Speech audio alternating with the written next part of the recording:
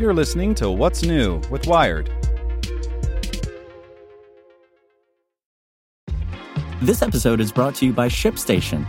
You know, some things take a lot of work, like sending little robots to far-off distant planets. And just as that's challenging, so too is running a successful e-commerce business, especially when there's so much to do.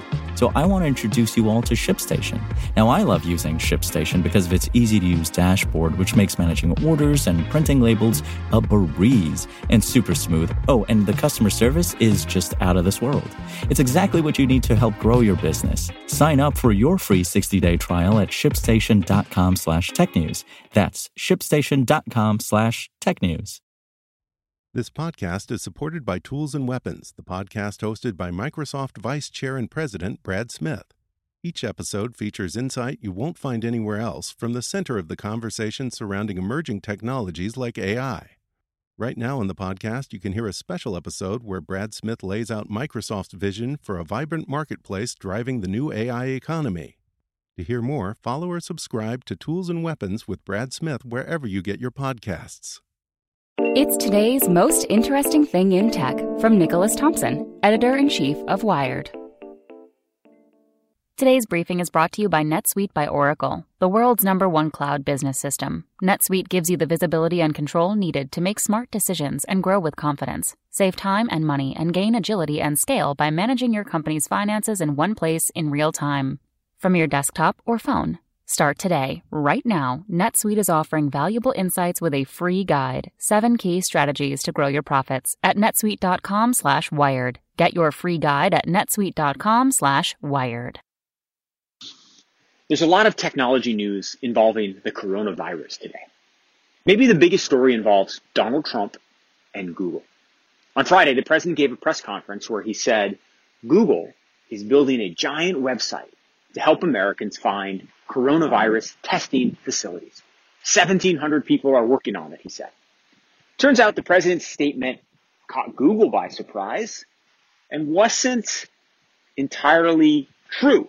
In fact, it was largely an exaggeration. What was actually happening is that Verily, which is a subsidiary of the same parent company, Alphabet, that controls Google, Verily was working on a small test to help frontline medical workers in San Francisco.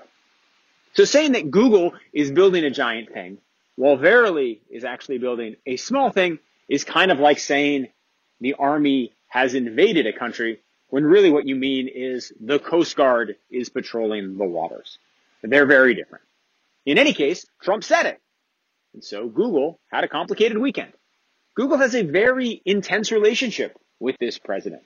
They know that the president is in charge of antitrust. They know that the president can move markets with his tweets. They also know that one of the companies they're heavily invested in, Oscar, is a healthcare company started by Jared Kushner's brother. So there are a lot of ties. So Google had a couple of options.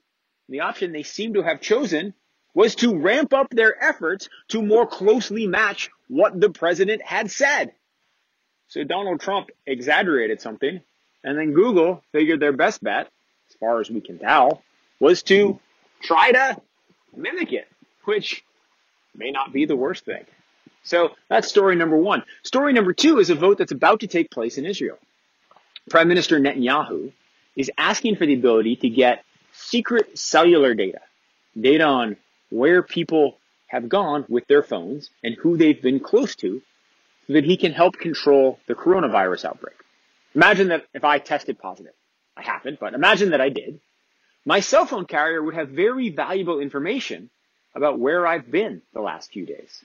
And if you could collate it with other companies' information, you could figure out who I'd been next to, who I'd interacted with, and who therefore might be at risk and should go into quarantine.